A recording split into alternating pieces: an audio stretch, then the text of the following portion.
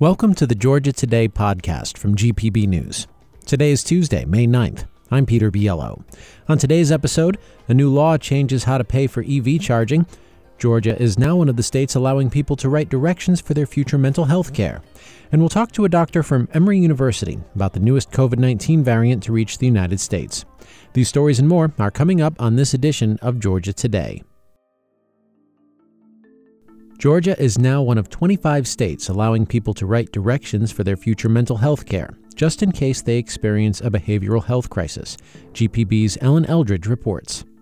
Psychiatric Advance Directives, or PADs, were authorized by law in Georgia last year. A PAD allows someone to record their preferences now for future mental health care and even name someone to make treatment decisions in the event the author loses behavioral control, like a medical alert bracelet explicitly for mental health. Ellen Yeager is with the Georgia Office of Advocacy. When you lose that control, everybody stops listening. The PAD keeps your control. The PAD says exactly what you would like to say and articulates in a way that you would like to say it without you having to do it at that moment. PADs can be shared with local hospitals, providers, and police departments, so the author's preference for care is clear. For GPB News, I'm Ellen Eldridge. Governor Brian Kemp has signed two transportation bills. One increases the weight limit for trucks carrying agricultural products and timber on Georgia roads. The other bill changes the way electric vehicle owners charge their cars. Instead of paying by the length of time a customer uses an EV charger, EV owners will pay by the kilowatt hour. That's a federal requirement Georgia needs to meet to be eligible for funds earmarked by Congress to build charging stations across the state. State tax collections slipped significantly in April. Governor Brian Kemp's office said today that revenues decreased by more than $800 million, or about 16%, compared to April of last year. It's the second straight month of revenue decline, reversing a boom that started with the end of COVID-19 restrictions in 2020. Much of the slip is attributed to first-year implementation of a new law that changes the way certain corporations file their taxes. Workers at Georgia-based school bus manufacturer Bluebird Corporation are set to vote this week on whether to join the United Steelworkers Union.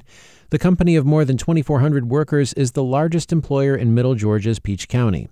Former employee Ronaldo Cooper says workers are asking for better working conditions. Like when I was at Bluebird, I didn't have the work, home, and family balance that I have now at Graphic Packaging, where I'm actually employed now as a union facility. And I just tell them the differences that I experienced. Company officials have declined to comment on specific allegations but deny any wrongdoing. Over the next year, adults and children covered by Medicaid during the pandemic emergency will lose their coverage unless they prove they're still eligible. As GPB's Sophie Gratis reports, many people are confused by or even unaware of the coming change. 2.7 million people in the state will have their Medicaid coverage eligibility checked. That's why a $5 million campaign funded by state health agencies is directing people to verify their coverage through the website, Georgia Gateway. But advocacy organizations fear the message isn't reaching everyone. Lucy Dagnew runs state and local campaigns for the American Cancer Society Cancer Action Network, one of several groups helping educate people about Medicaid redeterminations. Dagnew says outside of Metro Atlanta, they are definitely not hearing as much about this effort. And so for some of them, seeing those materials for the first time, whether they're handed out, they're pretty skeptical. State agencies say people will begin seeing lapses in Medicaid coverage in June. For GPB News, I'm Sophie Gratis in Macon. A federal agency has agreed to study whether dredging a Georgia shipping channel in the spring and summer would threaten sea turtles nesting on nearby beaches. Conservation group 100 Miles moved to dismiss its lawsuit against the Army Corps of Engineers after the agency announced Friday that it would voluntarily conduct the study. Environmentalists in the Army Corps have battled since 2021 over the agency's plan to end a certain policy. That policy prohibited dredging accumulated sand and mud from harbors in Georgia and the Carolinas during sea turtle nesting season. The National Trust for Historic Preservation has named an African-American cemetery just north of Columbus as one of the country's 11 most endangered places. The group listed Pierce Chapel African Cemetery in Harris County in part because of ongoing deterioration aggravated by road and utility work. Yamona Pierce founded the Hamilton Hood Foundation to protect the cemetery where her great-great-great-grandparents are buried.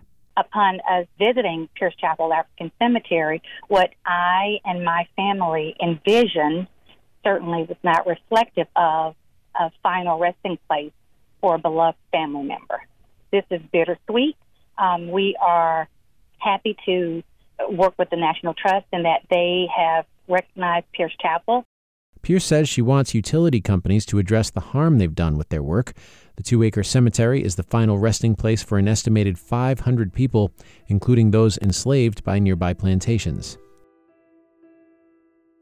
There's a new COVID-19 variant in the United States. NPR's Aisha Roscoe spoke with Dr. Carlos Del Rio of Emory University about what we need to know regarding this Omicron subvariant. It's been a while since we've talked variants, and there's a new one. Arcturus, scientifically known as XBB.1.16, is a subvariant of Omicron and was first found in India this January and was declared a variant of interest by the World Health Organization last month. Carlos Del Rio teaches medicine at Emory University, and he joins us now. Thank you for coming back to the program. Delighted to be with you. So let's start with the basics here. How is Arcturus different from other variants and subvariants that we've seen in the past? You know, this strain is being monitored very carefully just because it's rapidly growing and now represents about 15% of strains isolated in the United States.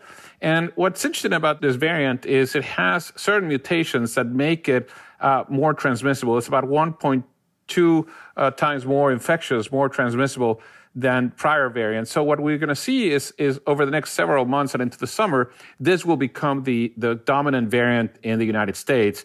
And it doesn't produce more severe disease, and we need to say that, but it is more contagious without doubt. You said that it doesn't produce more serious illness.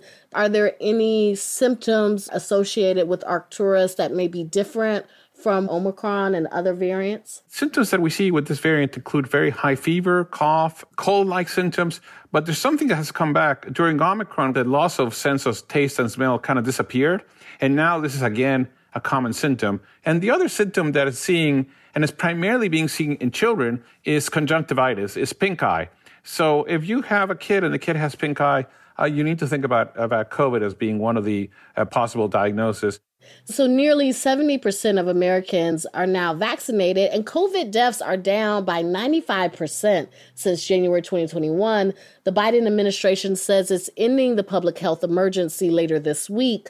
Is Arcturus a threat to those very promising statistics and to the end of the public health emergency? That's a very complicated question, but let me try to break it down for your audience. Number one, we have a lot of immunity, and we call this the immunological wall.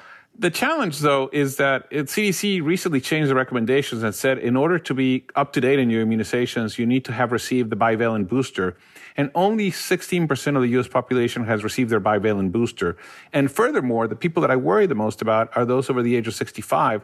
And among those over the age of 65, only 46% have received one bivalent booster, and virtually nobody has received a second bivalent booster, which they should. You know, the Biden administration is ending, as you say, the public health emergency on May 11th. What's going to happen on May 12th? The availability and access to vaccines and boosters for free continues to exist. As long as there's a supply, nothing is changing. How about home testing? What's going to happen? Well, something is changing. At-home testing, those over-the-counter tests are not going to be for free anymore. And depending on your insurance may pay for it, may not pay for it. But this is an issue that, you know, I tell people you still have a few days, go to the government side, get your 4 COVID tests that you can get before May 11th and keep them at home. And the last one is treatments. Again, nothing is changing. As long as there's treatments available, and there's still plenty of treatments available, if you get a prescription from your doctor and May 12th you go to the drugstore to get, you know, your Paxlovid or any other medication for COVID, it's still going to be available for free. So looking ahead, what should people be doing to keep themselves safe? You know, especially folks who are at a higher risk of getting very sick from COVID. Well, I think I tell people that they need to do the following things. Number one is you need to be up to date in your vaccinations, which means if you have not received a bivalent booster, you need to get one. And if you're over the age of 65 and you already received one more than 4 months ago, you need to get a second one. Number 2, order your free COVID test and keep them at home. If you develop symptoms, test yourself. And if you test positive for COVID and you are at high risk, if you're over the age of 60, over the age of 65, go ahead and start therapy. Because, treatment with Paxlovid makes a huge difference. And I remind people that treatment is not because your symptoms are severe. It's actually because your risk of developing severe disease is high. And that's primarily determined by your age, also by your degree of immunosuppression. So if you're a very immunosuppressed individual, that is clearly an issue. And the third thing you need to do is to stay alert and to realize, you may put yourself at risk. You may go to a meeting, you may go to an event, and that's a decision that we need to personally take. Am I capable to get infected or not? The risk evaluation is very different between a 25-year-old, otherwise healthy individual and an 80-year-old, individual with severe lung disease. They may think very differently about how risky it is to go to a wedding, for example, or go to a big event. But in general, people are assuming their normal lives. And I think what we need to do is stay ahead in our immunization, stay up to date, and make sure that we get diagnosed and we get started on therapy when appropriate. Carlos Del Rio is a distinguished professor of medicine in the Division of Infectious Diseases at Emory University School of Medicine. Thank you so much for joining us. Delighted to be with you.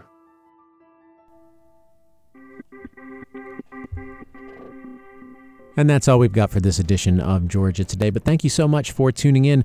I am so happy to be back here with you on Georgia Today after spending a few days with family visiting from out of town, including my niece who turned 7 on Monday. Happy birthday again, Amelia. If you would like to learn more about the stories you heard on today's podcast, visit gpb.org/news. If you have not yet subscribed to this podcast, now's the time to do it because we will be with you tomorrow with all the top stories from the Peach State tomorrow afternoon. If you've got feedback on this podcast, let us know. We'd love to hear from you by email. We also take story ideas too. The email address is georgiatoday@gpb.org. And if you like this podcast, leave a review because that'll help other folks find it. I'm Peter Biello. Thanks again for listening. We'll see you tomorrow.